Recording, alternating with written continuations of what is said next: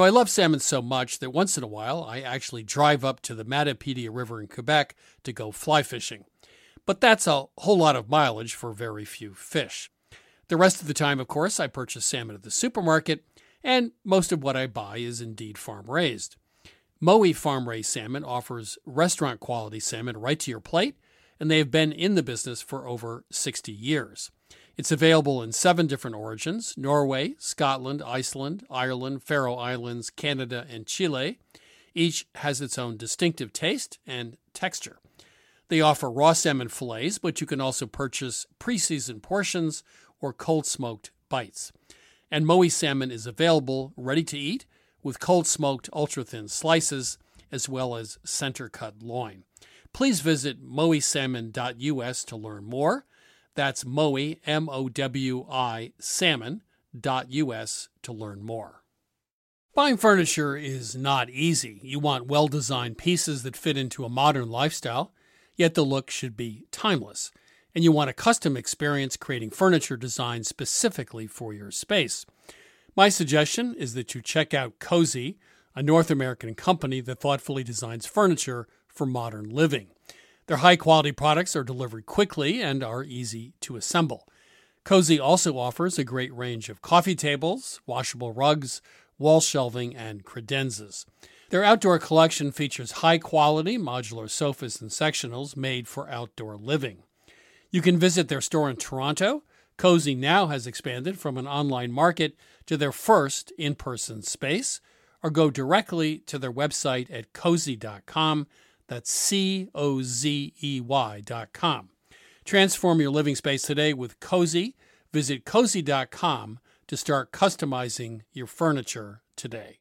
I grew up with Vermont farmers who made do with tools they had on hand: a hammer, pliers, and baling twine, of course, for most jobs. When I became a cook, however, I found that having just the right knife, or maybe the perfect carbon steel skillet, made all the difference. And the right tool also added pleasure to my cooking. I truly enjoyed my time prepping as well as cooking food. And that also goes for a car. The all-new Lexus GX has an exceptional capability that will have you seeing possibilities you never knew existed. Its advanced technology and luxurious interior mean that wherever you go, you'll never go without. And that includes available dynamic sky panorama glass roof, available front row massaging seats, available 33-inch all-terrain tires, and available multi-terrain select. Live up to the all-new Lexus GX, luxury beyond limits. Experience amazing at your Lexus dealer. I like classic clothing that never goes out of style, and that's why I suggest you check out Quince, an online clothing store that focuses on timeless essentials at great prices. I recently bought a Mongolian cashmere sweater for under $100. It's a great sweater and a great deal. Now that warm weather is upon us, Quince has all the seasonal must-haves, like 100% European linen shirts from $30, performance polos, and versatile flow-knit activewear. The best part, all Quince items are priced 50 to 80% less than similar brands by partnering directly with top factories. And Quince only works with factories that use safe, ethical, and responsible manufacturing practices, along with premium fabrics and finishes. Upgrade your wardrobe. Go to quince.com/milkstreet for free shipping on your order and 365-day returns. That's QUINCE.com/milkstreet to get free shipping and 365-day returns. Quince.com/milkstreet. Hi, this is Christopher Kimball. Thanks for downloading this week's podcast. You can go to our website, 177milkstreet.com, to stream our television show, get our recipes, or take our free online cooking classes. Enjoy the show.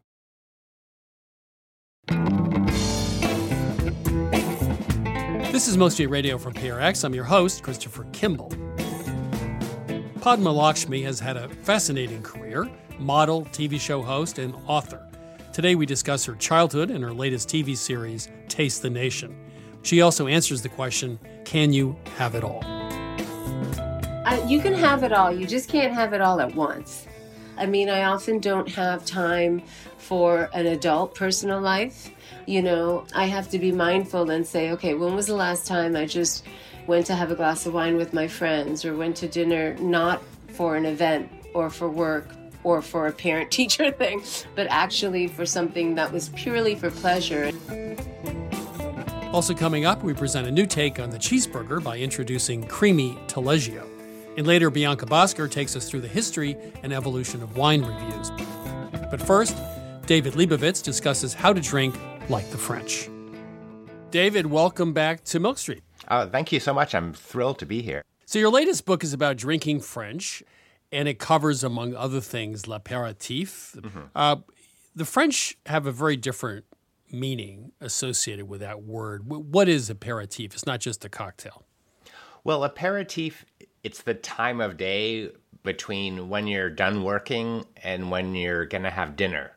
It's kind of a transition time. You know, the word comes from the Latin, to open up. And it's sort of meant to open up your appetite for dinner. But in France, also, people eat late. The alcohol, though, these cocktails, the aperitif, are not supposed to be like a sturdy American cocktail with 2 or 3 ounces of alcohol. So just describe what they're for and what they're like.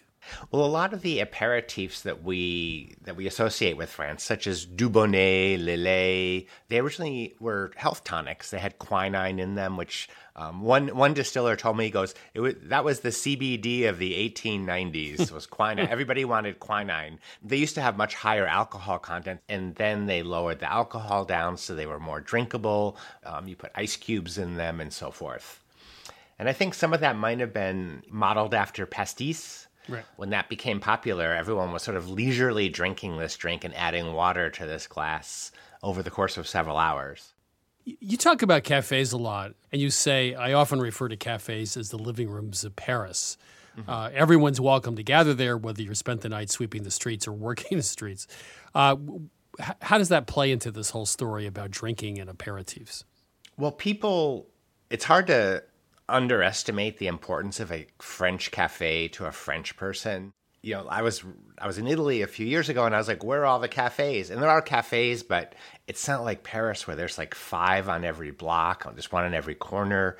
French people are so into being convivial with their friends, meeting their friends, and they use cafes not just somewhere to get a drink, but it's really somewhere to spend time. It's sort of like your home away from home. Well, we've spoken about this before, but you talk a lot about the French are really good at doing nothing in particular, right, but really enjoying the moment. And that plays into your whole book, Drinking French, right? Yes. I'm somebody that always has to be doing something, and I really had to dial down my own expectations of my ability to just, turn off and just sit somewhere and be. Or être, and usually say in French, the verb to be. And I remember, it's taken me a couple of years, actually. I mean, I can do it. I can go to a cafe and do nothing, but it's hard. I usually have to bring a book with me, or sometimes I bring my laptop. But the French are you go to cafes and someone's just sitting there for like 3 hours, and they're thinking about stuff, which is something that I aspire to. Right. Let's talk about specific drinks. You write, I marveled at the barrels of wine left in the open Mediterranean air to intentionally oxidize before it became vermouth. I didn't know vermouth is oxidized wine. I thought it was wine or alcohol flavored with herbs and some other things. All these things were same to me. They were a lot of discoveries. I always thought, I know vermouth. It's a wine, fortified, aromatized wine with herbs and spices in it. And then I went down to Marseillan, where Noilly Prat vermouth is made, and they had 1,000 barrels outside. And they said, yes, that's the flavor of our vermouth. The wine used to come from Spain on boats, and it got oxidized, and we want to keep that going. So learning about what makes all these things different and interesting, such as oxidizing wine intentionally for a year in the open air to give it a little saltiness and, age. Well, I'm certainly at a point in my life where I think a little saltiness and age is probably a pretty good thing. I'm all for that. Yes, I'm making my living being salty and aged at this point. You and me both. You also mentioned a drink which you like called the Long Hello. Mm-hmm. Could you talk about that? Because that really appealed to me. Well, I love the name. That was invented by a barman called Damien Bolt, who has a really great bar in Brooklyn called Grand Army. And he came up with this cocktail, which has Calvados in it, apple brandy from Normandy, and then elderflower liqueur. And then you top the glass off with champagne and a little nutmeg. And what's interesting about the French is they often say, oh, you should never defile wine or champagne. Like, do not put ice in it. Do not, there's all these rules. And then there's all these drinks, like the Kir Royale, the bicyclette, that use champagne as a base, and you add stuff to it. It's interesting because years ago, I went to a champagne dinner with the owner of the most prestigious champagne house. And he said to me, you're better off putting an ice cube in a glass of champagne than drinking a warm glass of champagne. So what's the difference between entertaining in France versus entertaining here in the States? Okay, well, I actually read an article once for expats about how to get used to going to a French party, because Americans are usually boisterous and lively and are moving around and meeting people and having fun, whereas the French are more into discussions. So it's a different sort of atmosphere. I always often joke, like, I've never been to an American dinner party where English grammar has come up as a point of discussion and debate. And I think every French dinner party I've been to, someone has brought up something about the French language. People like say, oh, you use the past participle of être and it should be the imperfect. But my partner's French, and he told me, he goes, you need to smile more. Uh-oh. Everyone always tells you, like, don't smile in Paris because they'll know you're American. I was like, I'm trying to look more French. He's like, you need to smile more. David Leibovitz has outdone the French. Yeah. I like that. David, it's been a real pleasure. Thank you for coming back to Milk Street. Yes, it's always a pleasure to talk to you. And next time I see you, I think we should have a cocktail. Or an aperitif. Yes. Thanks, David. Bye-bye, Chris. That was David Leibovitz. His new book is called Drinking French, the iconic cocktails, aperitifs, and cafe traditions of France with 160 recipes. Right now, my co-host Sarah Moult and I will be answering your toughest culinary questions. Sarah is the author of Home Cooking 101, also star of Sarah's Weeknight Meals on public television. Sarah, how are you? I'm great, Chris, and I think it's time to get to the phones. Open up the lines. Let's go. Welcome to Milk Street. Who's calling? Hi, it's Judy McClintock from Arden, Delaware. Hi, Judy. How can we help you today? Well, it's about beans, and I know that a lot of people bring up beans often, so I hope you aren't too bored with this subject. But I was making beans for years and doing the overnight soak, and then dumping the water, which I always thought was part of it.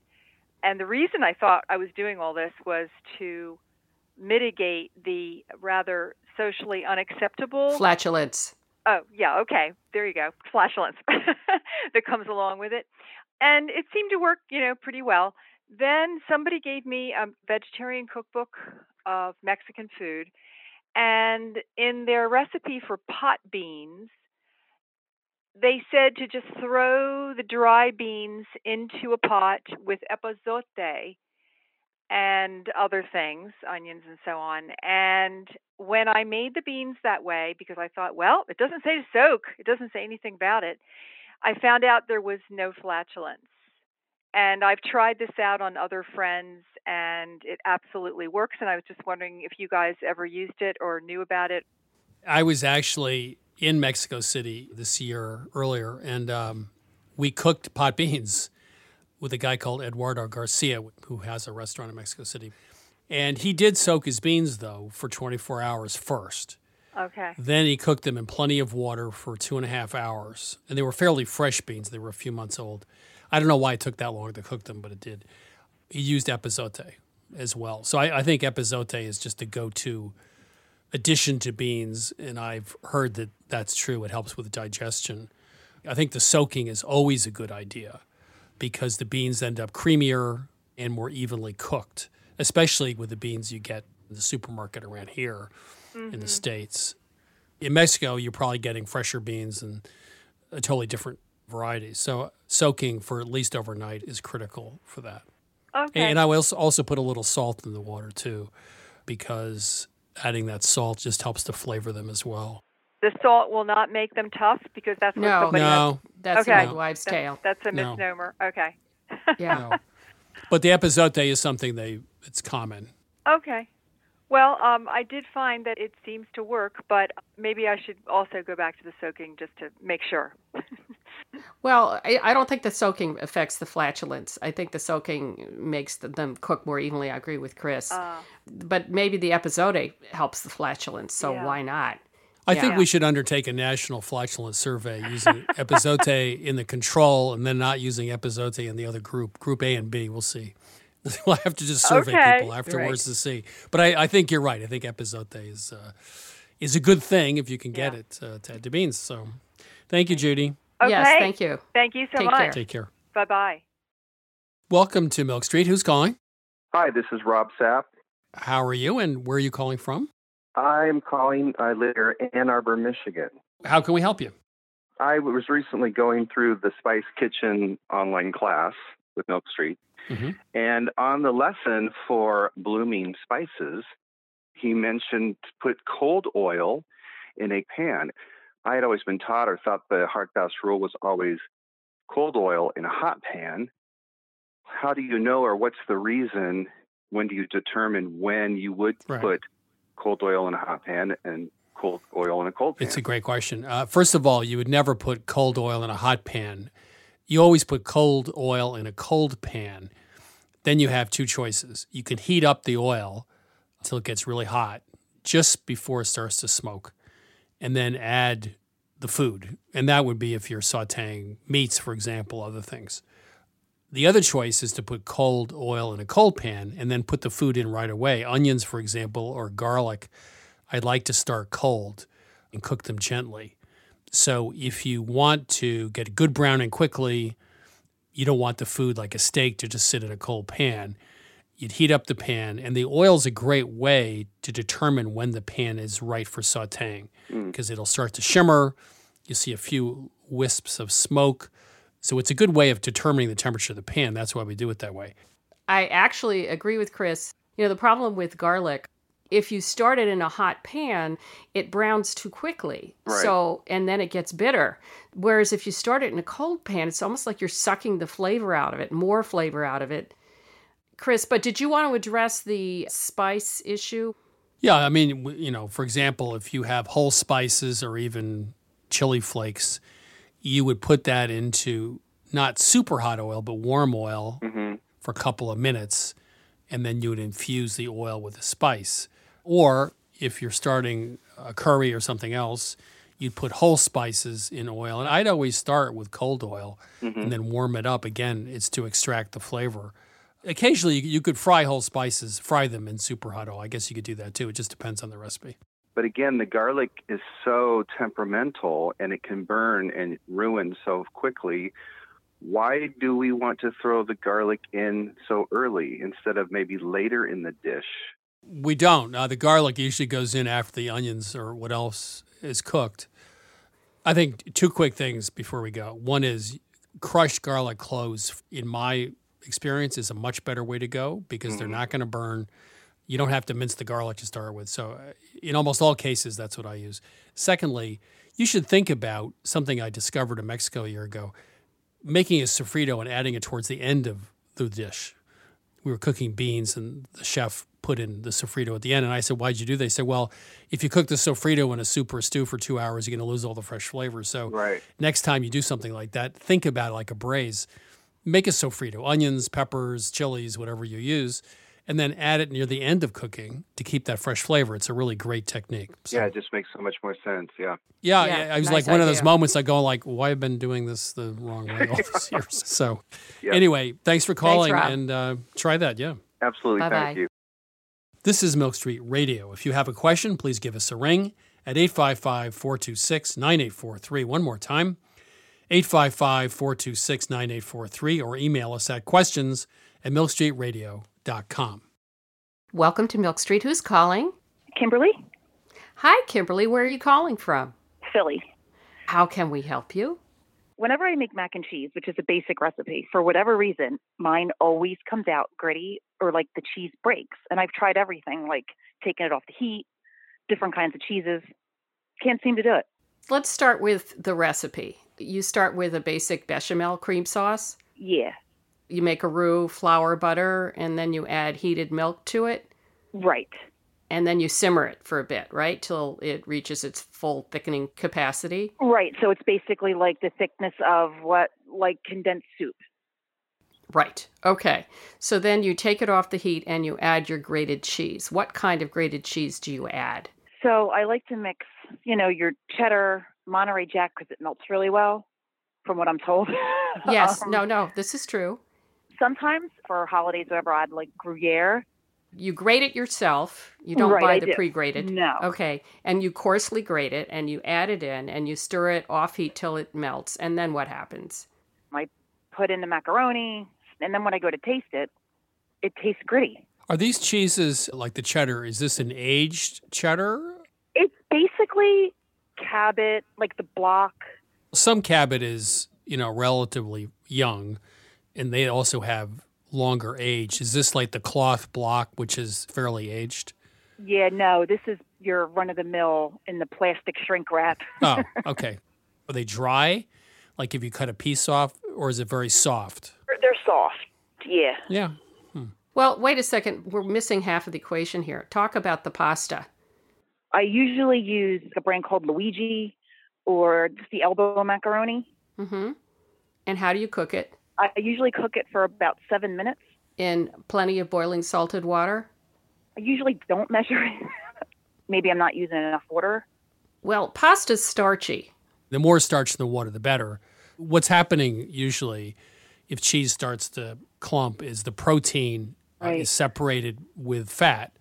And then if the protein gets together and starts clumping together, you get that grittiness. So starch is good. The less water you use to cook the pasta, the better.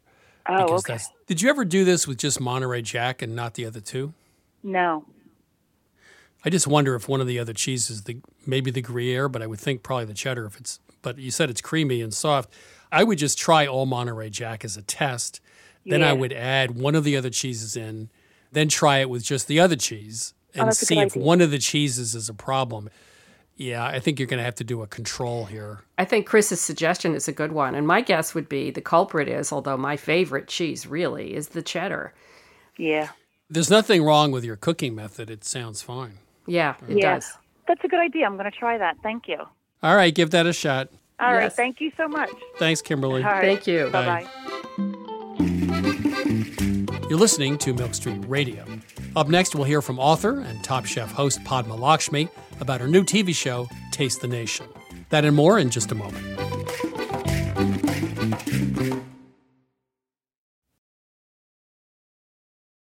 This is Milk Street Radio. I'm your host, Christopher Kimball. Right now, it's my interview with Padma Lakshmi, who's hosted Top Chef since 2006. Her latest TV show, Taste the Nation, is a 10-episode series on Hulu where Lakshmi travels around the country to discover the breadth of American cuisine. Padma, welcome to Milk Street. Thank you, Chris. Happy to be here. Before we get to your new series, Taste, I'm Christopher Kimball, and now here's a word from our friends at Allagash Brewing Company, who love food as much as we do here at Milk Street. Hi, this is Jason Perkins. I'm the brewmaster at Allagash, and I've been making Allagash White in Portland, Maine since 1999. So a white beer is a very old style of beer. Traditionally, it was brewed with spices of some type, typically coriander and orange peel. And I think one of the things that makes Allagash White distinctive and different is the rare combination of complexity and drinkability. And it's sometimes remarkable to stop and realize that I never get tired of it. You know, I'll open a can or I'll pour a glass and the first sip and I'm like, man, this beer is good. There are a lot of different ways that folks can enjoy an Allagash White, and here are some of the examples of what folks here at the brewery like to do. My favorite thing to pair with an Allagash White is simple, beautiful seared scallops over a bed of fresh greens with blood orange and shaved fennel. My favorite would probably have to be like an Italian or a hoagie, capicola, pickled vegetables, crusty bread. It's got that nice lemony, zesty character that just gets you ready for the next bite. The ultimate pairing for me is this dish called bosam, which is this like big pork shoulder with like salt and brown sugar. We also call it candy pork in my house, and a little like scallion ginger sauce. It's like lettuce, rice, pork, sip of white, lettuce, rice, pork, sip of white, and it's just perfection. My other top choice was like a hot dog. Like, just have a hot dog and have an Allagash White. You don't need to dress it up. There's something about mussels with beer, especially the white, that is just so good. I feel like it goes really well with different soft cheeses that aren't too dominant, but then also with like spicy Indian food. So I think it's just really versatile. I could imagine like something like lemon meringue pie. That would be really nice. Pairing Allagash White with carrot cake is a thing of beauty. This maybe sounds really boring, but pepperoni pizza. I feel like after a long week, having like a nice warm pepperoni pizza and a cold Allagash White is just like you made it. Like you did your week. You deserve this pizza. You deserve this beer. It's perfect in summer. It's perfect in winter. I haven't really found a flavor that I don't think works really well with Allagash White. Yeah, so not only do I drink it while I cook, I often cook with it. So if I'm creating some kind of stew, I'll add a little bit of Allagash White to it. A lot of people use Allagash White in like a fried fish batter. Anywhere where you can add like a spritz of lemon or a spritz of lime, that could be the beer. We are very food-minded here at Allagash, obviously. And I think because of that, Allagash White is kind of subtle in a way that not all beers are, and I think that makes it very food-friendly. I think it tends to unlock qualities in the food that you otherwise wouldn't necessarily notice. Like it's not too hoppy or it's not too sweet, so it sits right in the middle and sort of brings the flavors of the dish to life. If you ask anyone here at Allagash, we're pretty much all stands for this beer. We love it so much because every time you have it, you pick up something new. Every time you come back to it, you're reminded like, oh wow, yeah, that's really good. This is Jason Perkins again. Just want to say thanks to everyone at Allagash for sharing. You can try Allagash White at home, too. Head to allagash.com/locator to find Allagash White near you. For 21 plus only, please drink responsibly. Allagash Brewing Company, Portland, Maine. The nation. I thought we'd go back to the very beginning just to get a better sense of you. You said your parents divorced when you were 2 and your mother came to the United States. Was being divorced then in India, and you're part of India, very difficult for a woman in terms of career? It was difficult for a woman, period, not just her career. It was just, you had this invisible scarlet letter on your chest. Especially, we are from South India, and South India tends to be a little bit more conservative than, say, cities like Delhi. So it would have been very hard for my mother being a single parent, but also just being able to work and not being harassed. And, it was very, very taboo. It just wasn't done. So you end up in California, and you said in high school you sort of changed your name. Mm-hmm. And you say because you've been bullied for your name, your Indian name and heritage. Yeah, I just wanted to fit in. I think, I don't think it was specifically my name. I think it was everything, and my name kind of symbolized that. I think people didn't know what to make of me or kids, and you do have an enormous amount of diversity in California, but they don't often completely intermingle. At least they didn't at my high school. So then you end up in Spain, which was very different. You get discovered, You become a model. You said, all I understood was that in Spain I was a woman, beautiful and confident, but back home I was a young girl again, uneasy with herself. So you found something in Spain you did not find in the United States. Yeah, it's really interesting because, when I was in Madrid, everybody was Spanish and fair-skinned mostly. And so I, in a way, stuck out. But I felt like my difference was something valuable and something cool. And I think that for the first time in my life, I really felt confident because my looks were complimented. And, you know, I just didn't feel like that gawky girl with the scar on her arm and the long skinny neck. All of a sudden that long skinny neck was like, wow, look at how beautiful and long her neck is. You know, it's like I didn't change, but the perception that the community I was in changed. And I'm very glad that I went to Europe because it did wonders for my confidence. It allowed me to make a living that I don't think I would have made had I stayed in the States. Are there things about those early years in India you miss, or about the culture or family life that just these are not things that exist here?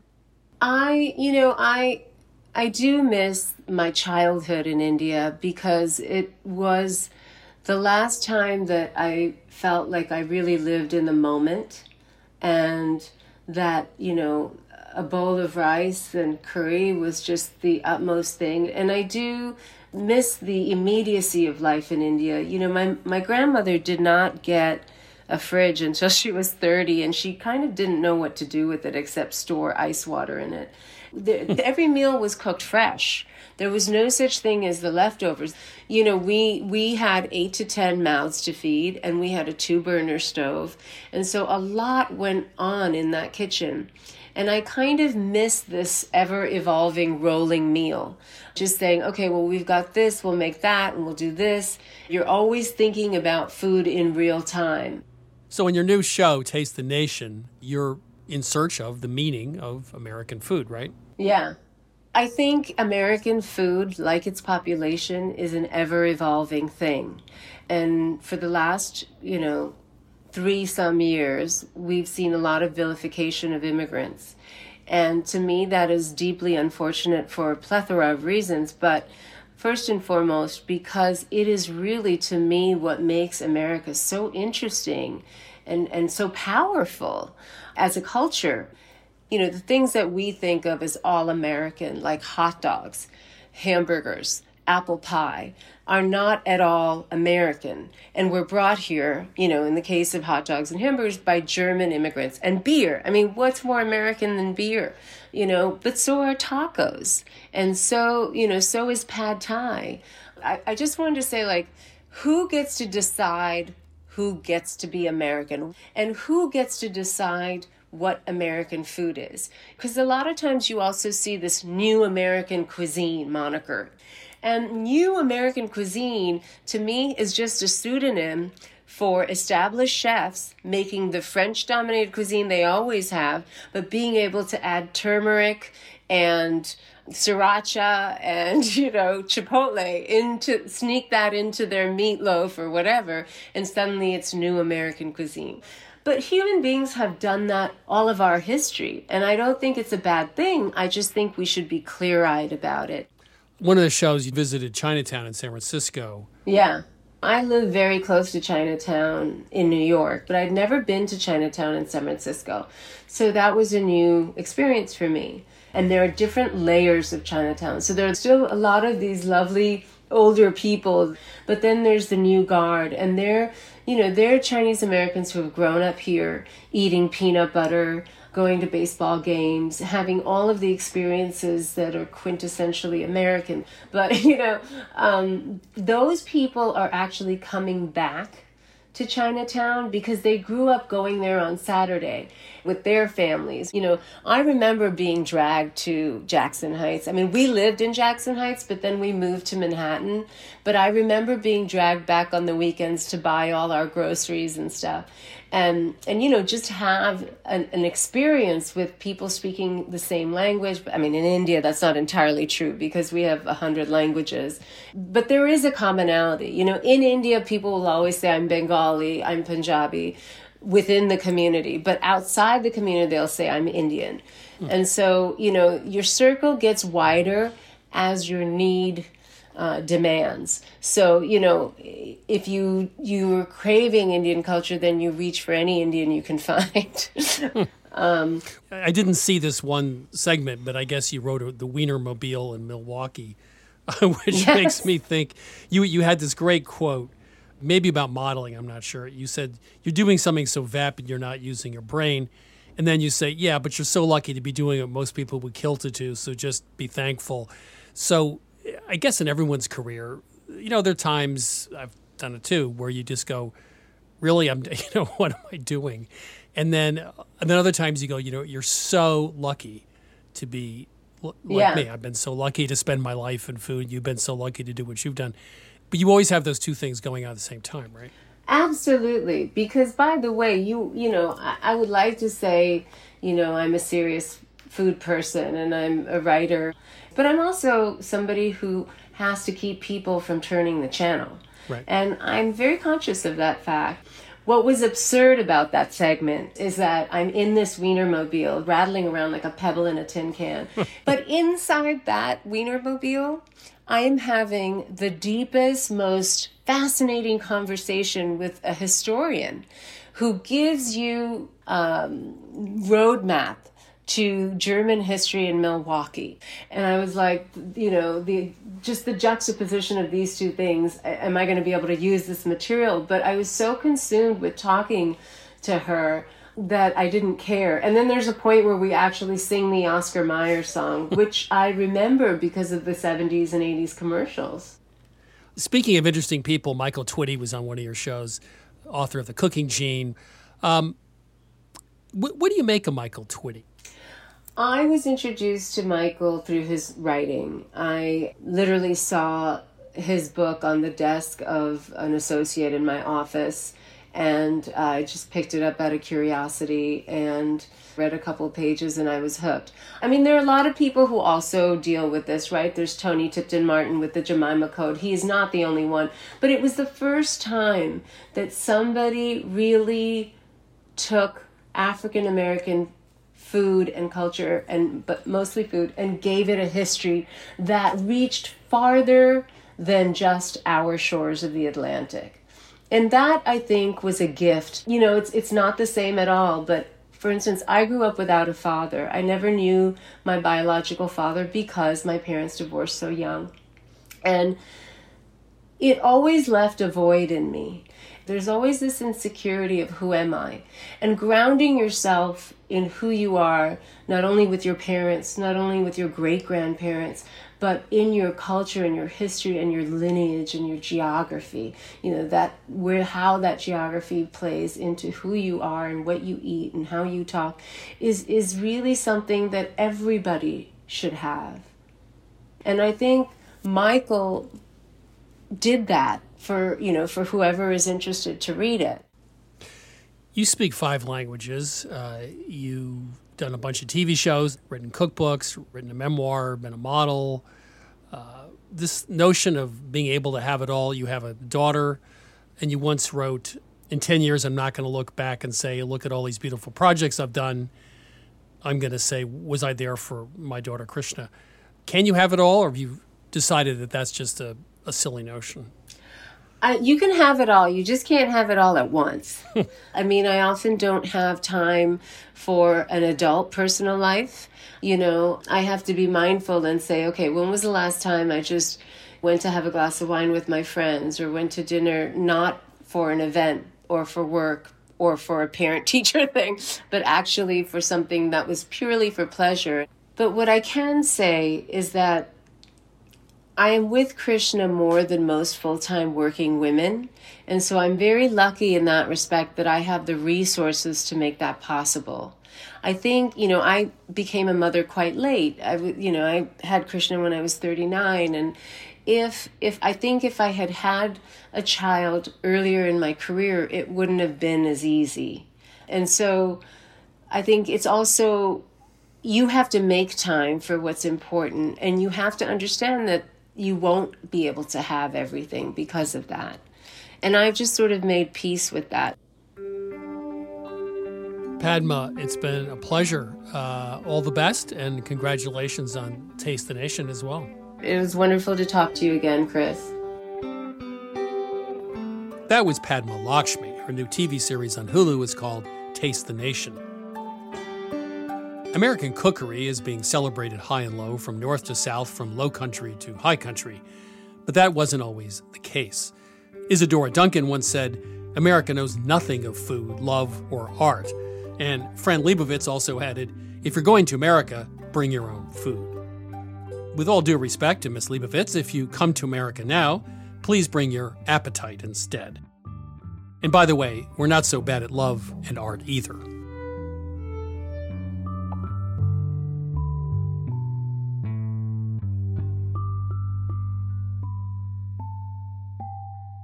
It's time to chat with Lynn Clark about this week's recipe, garlic rosemary burgers with taleggio sauce. Lynn, how are you? I'm good, Chris. You know, once in a while you come across a recipe in a cookbook that's so simple, you just have to rush home to make it. And that's true of a recipe from a guy called Ignacio Matos. His cookbook is called Estella. And he has a recipe for a sauce, a cheese sauce that he puts on a steak. It's heavy cream and taleggio. That's it. Heavy cream and taleggio. No bechamel, no flour, butter, etc. It was so simple and it was delicious. So we decided maybe we would take that concept and apply it to something else. That's right.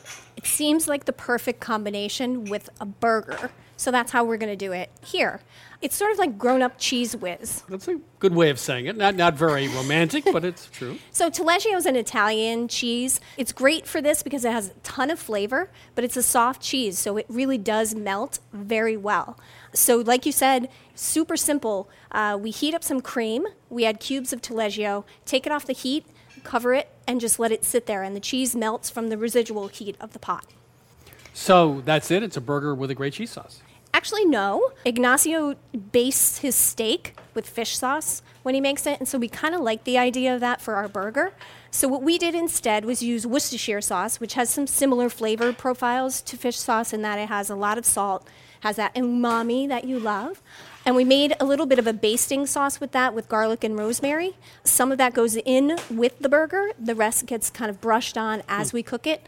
It's done in a cast iron skillet. Okay, so from here on in, it's just business as usual, cheap supermarket bun? No, actually, you want to use a sturdier bun here. Usually we like a potato roll with a burger, but in this case, we want a Kaiser roll or a brioche roll, something a little bit hearty. And the assembly is really important here. You want to put the sauce on the bun rather than put it on the burger. If you put it on the burger, it just slides right off. So both sides of the bun get the sauce. You put the burger in the middle, and it's Cheese Whiz for grown-ups. I have to say, this is the best burger I ever ate. It's delicious. So thanks to Ignacio Matos, we have the garlic rosemary burgers with taleggio sauce. Thank you, Lynn. You're welcome, Chris. You can get this recipe for garlic rosemary burgers with taleggio sauce at 177milkstreet.com. This is Milk Street Radio. Coming up, Bianca Bosker teaches us about the history of wine reviews. We'll be right back.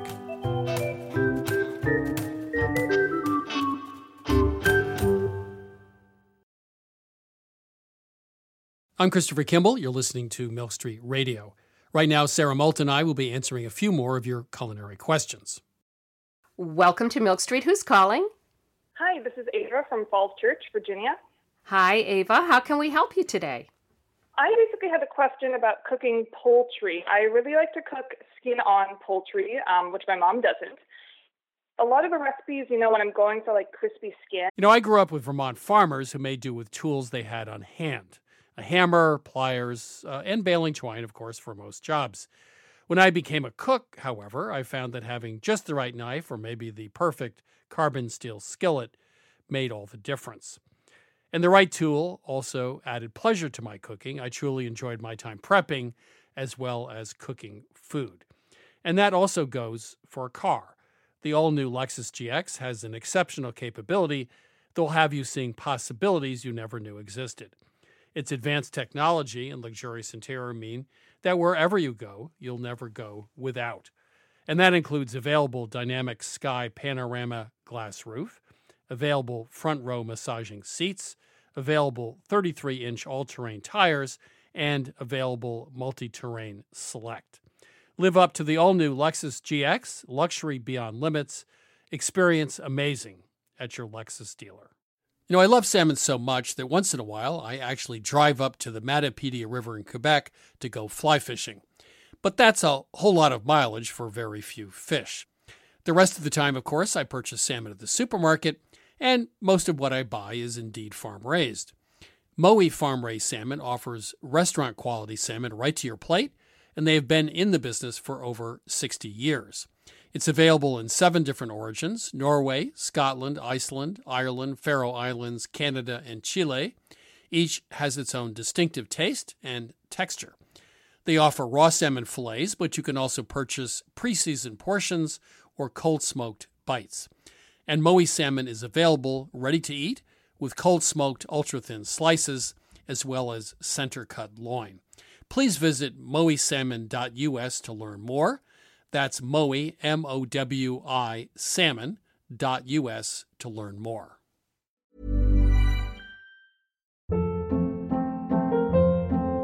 Hold up. What was that? Boring. No flavor. That was as bad as those leftovers you ate all week. Keke Palmer here, and it's time to say hello to something fresh and guilt-free. HelloFresh. Jazz up dinner with pecan-crusted chicken or garlic butter shrimp scampi. Now that's music to my mouth. HelloFresh. Let's get this dinner party started. Discover all the delicious possibilities at HelloFresh.com. Hi, I'm Daniel, founder of Pretty Litter. Cats and cat owners deserve better than any old-fashioned litter. That's why I teamed up with scientists and veterinarians to create Pretty Litter. Its innovative crystal formula has superior odor control and weighs up to 80% less than clay litter. Pretty Litter even monitors health by changing colors to help detect early signs of potential illness. It's the world's smartest kitty litter.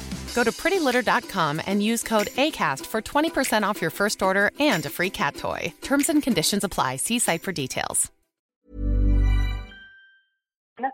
They say to use a baking sheet. And so whenever I want to do that, my mom gets worried that it's going to splatter all over the oven. She wants me to use like a deeper pan or something with a lid. But then I don't do that because, I'm worried that it won't get crispy. And then I make a huge mess in the oven and stuff splatters everywhere. This happened spatchcocking the turkey. This happened with making wings at the Super Bowl. So I just want to know, am I doing something wrong by using just a baking sheet at like high heat with oiled meat? Or could it be that the recipe isn't taking cleanup into account? Well, it's sort of a combination of all of the above. I mean, your instinct is right. You don't want high sides because you want crispy chicken. And I'm there with you. And also the skin will keep it more moist. It's rimmed sheet pans, right? Yeah, they're like rimmed cookie sheets. Maybe it's something to keep in mind to keep the chicken pieces more towards the center of the sheet pan, not touching because you need the air to circulate. And you could even put another pan underneath to catch the fat so it doesn't go into the oven. I don't know, Chris, you got any thoughts here? Oh, yeah, I totally disagree. It's my turn to disagree with you. I can't wait. First of all, it's a half baking sheet, but the edge should be about an inch high, not like a 1/4 inch high, and that'll make a big difference. Secondly, every Sunday, I put a rack on one of those half baking sheets. I spatchcock a chicken, take the backbone out and flatten it. I put this spice rub I make on it and salt and cook it at 375 for 50 minutes or whatever the time is. And it comes out great, evenly cooked, and there's no splattering. So spatchcocking and using a rim pan with an inch rim should solve that problem. A turkey, forget it. The other thing you might think about is what's in the pan. I was just talking to Vivian Howard, actually, from North Carolina. She does something interesting. She puts rice and water on the half baking sheet and then puts the chicken on a rack over it. So as the rice cooks, it absorbs the liquid fat from the chicken, which makes fabulous rice. That would solve the problem of flare-ups, smoke, and also give you some fabulous roasted vegetables or rice or whatever you want. So, 2 solutions. Spatchcock, make sure you have a rim that's an inch high, and then put something underneath the rack. Okay, yeah, because I think my cookie sheet's only about maybe half an inch. Yeah, that's the problem. Now, if you put stuff underneath it, a cooling rack's not going to be high enough. You probably would have to use more of a roasting rack or a cooling rack that sits up high above the baking sheet. So it's not just that it's spilling over. Sometimes it's just like splattering from the sheet. So in that case, Right. The vegetables underneath might not work as well, but just a higher rim is basically best.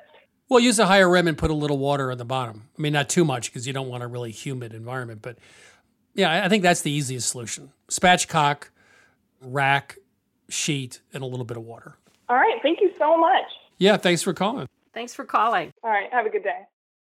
This is Milk Street Radio.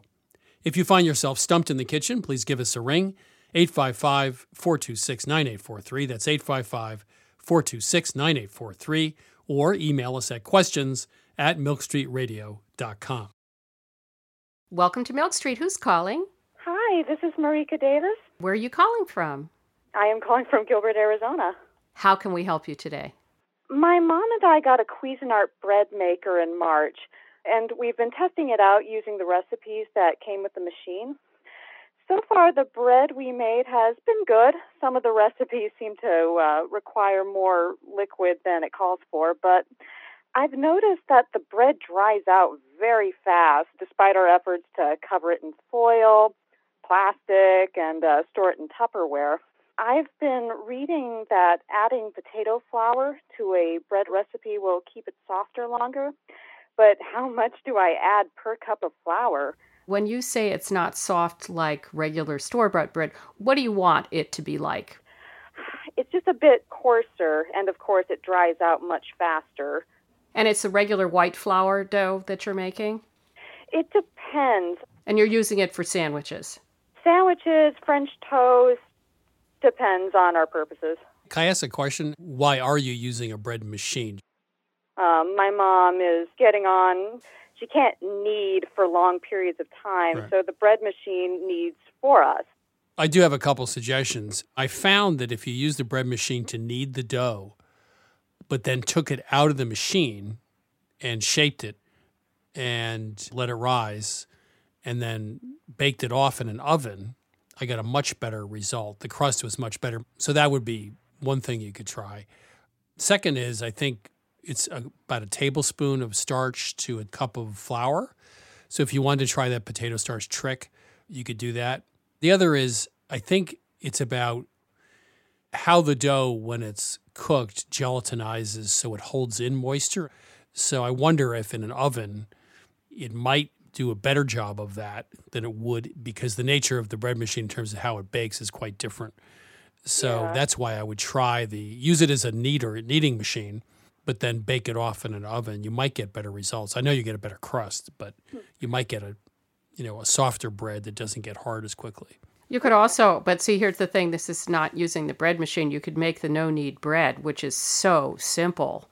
You combine all the ingredients and then you let it ferment overnight. And then, basically you throw it in. But that has a serious crust. I like a crust. And it sounds like you prefer more of the sandwich bread.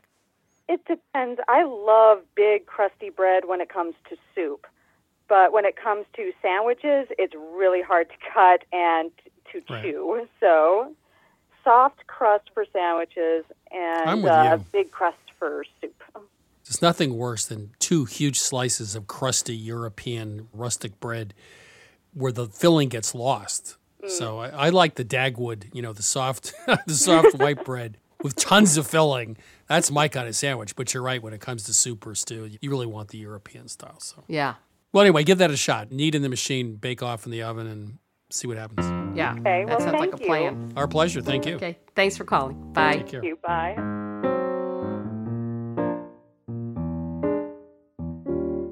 This is Milk Street Radio. Now it's time for this week's cooking tip from one of our listeners. Hi, this is Joni Moore from Florida, and here's my tip. I never have to use the entire can of tomato paste, so whenever I'm using a can and open it up, I take what's left by tablespoons, freeze it on a cookie sheet in the freezer, and then I pop it into Ziplocs and keep those in the freezer for when I need them in the future. If you'd like to share your own culinary hack or secret ingredient, please go to 177milkstreet.com/radio tips. Next up, it's journalist Bianca Bosker. Bianca, how are you? I'm doing well. How are you? What's on your mind this week? Wine reviews. I want to talk about the evolution of wine reviews. Are you a wine review reader? Are you familiar with the canon at all? I'm a little familiar, and I've looked at them and decided that all reviews are within about 5 percentage points. So I basically stopped looking at them. But you know a lot more than I do since you have been in that business. Well, what I found really surprising was that although we've been drinking and making wine for something like 9,000 years, we've really only started talking about wine pretty recently. Of course, we've written about wine, how to make it, and all of that, but this whole idea of talking about the singed juniper and warm Grenache and sweet tobacco aromas, that's actually pretty new. So if you go back to the ancient Greeks and Romans, who were some of the early enophiles writing about wine, what I do love actually is that these early reviews were, in fact, in some ways more utilitarian than our current wine reviews, because they weren't just about flavor, but about how the wines made you feel. Some of these early reviews would talk about, for example, a wine that makes you a little less drunk, another one that gives you a really bad hangover. Pliny the Elder talked about the wines from Pompeii as being productive of headache, which often lasts so long as the 6th hour of the next day. And also another wine that was the favorite of emperors that apparently he says that these emperors love it because they have learned, and I quote, from actual experience that there is no danger of indigestion and flatulence resulting from the use of this liquor. But it wasn't until really in the 18th and 19th centuries that people started to wax poetic about wines. And what happened was wine drinking went from being sort of, wine was the thing that you drank because water had bacteria and might kill you, to being something much more refined. And of course, once it became more refined, people wanted to talk about how much they did it.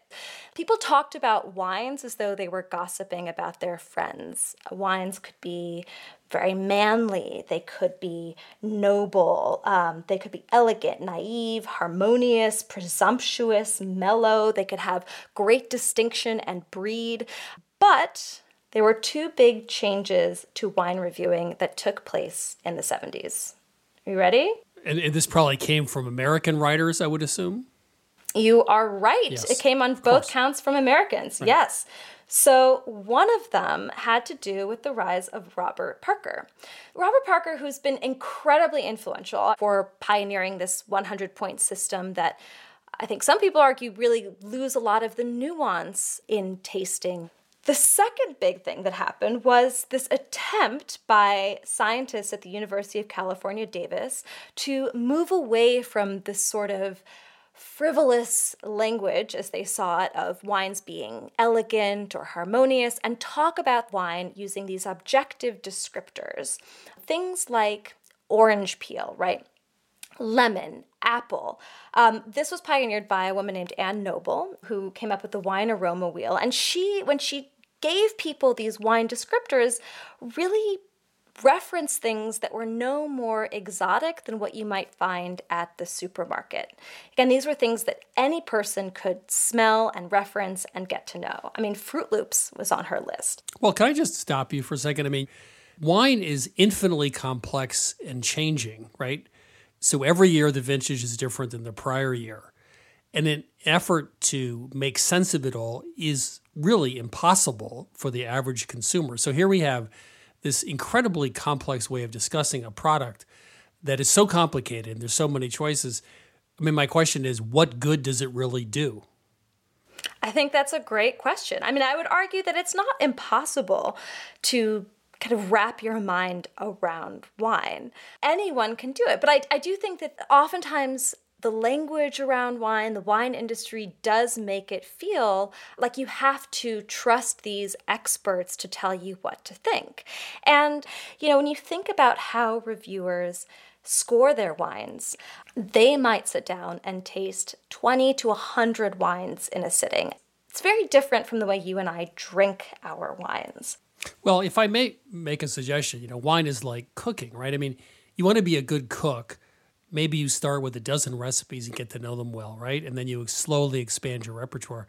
You don't start with 1,000 recipes or 5,000. Same with wine. I mean, right? You take a dozen bottles of wine, you get to know them well, and maybe you slowly branch out from there. But I think the problem is it's an infinite number of choices. I mean, most French people I know, they just drink what they like. They don't view it as an art. They view it as a necessity, right? Really, that's the difference. Right. Well, I think that certainly wine reviews can have their place. But I do also think that if we acknowledge that they're subjective, there's something really empowering about that. Part of the limitations of wine reviews is they do tend to focus on sort of the big hits. And what's so exciting about this moment that we're in is that there's this explosion of wines coming from outside the classic regions, from Slovenia, from Croatia, from Georgia, from Texas is even making wine. I mean, I'm not necessarily standing behind the quality of all of it, but it's harder to find wine reviewers that are combing the sort of B-sides, if you will. Bianca Bosker, you can go with lemon peel and jammy and leather. I'll take this wine won't give you indigestion. That's the one I'm going to buy. Bianca, thank you. That was journalist Bianca Bosker. That's it for this week's show. If you tuned in too late or want to binge listen every single episode, you can download Milk Street Radio on Apple Podcasts, Spotify, or wherever you find your podcasts. To learn more about Milk Street, please go to 177milkstreet.com. There you can find all of our recipes, take an online cooking class for free, or order our latest cookbook, Milk Street Fast and Slow, Instant Pot Cooking at the Speed You Need. You can also find us on Facebook at Christopher Kimball's Milk Street, on Instagram and Twitter at 177Milk Street. We'll be back next week with more food stories, and thanks, as always, for listening.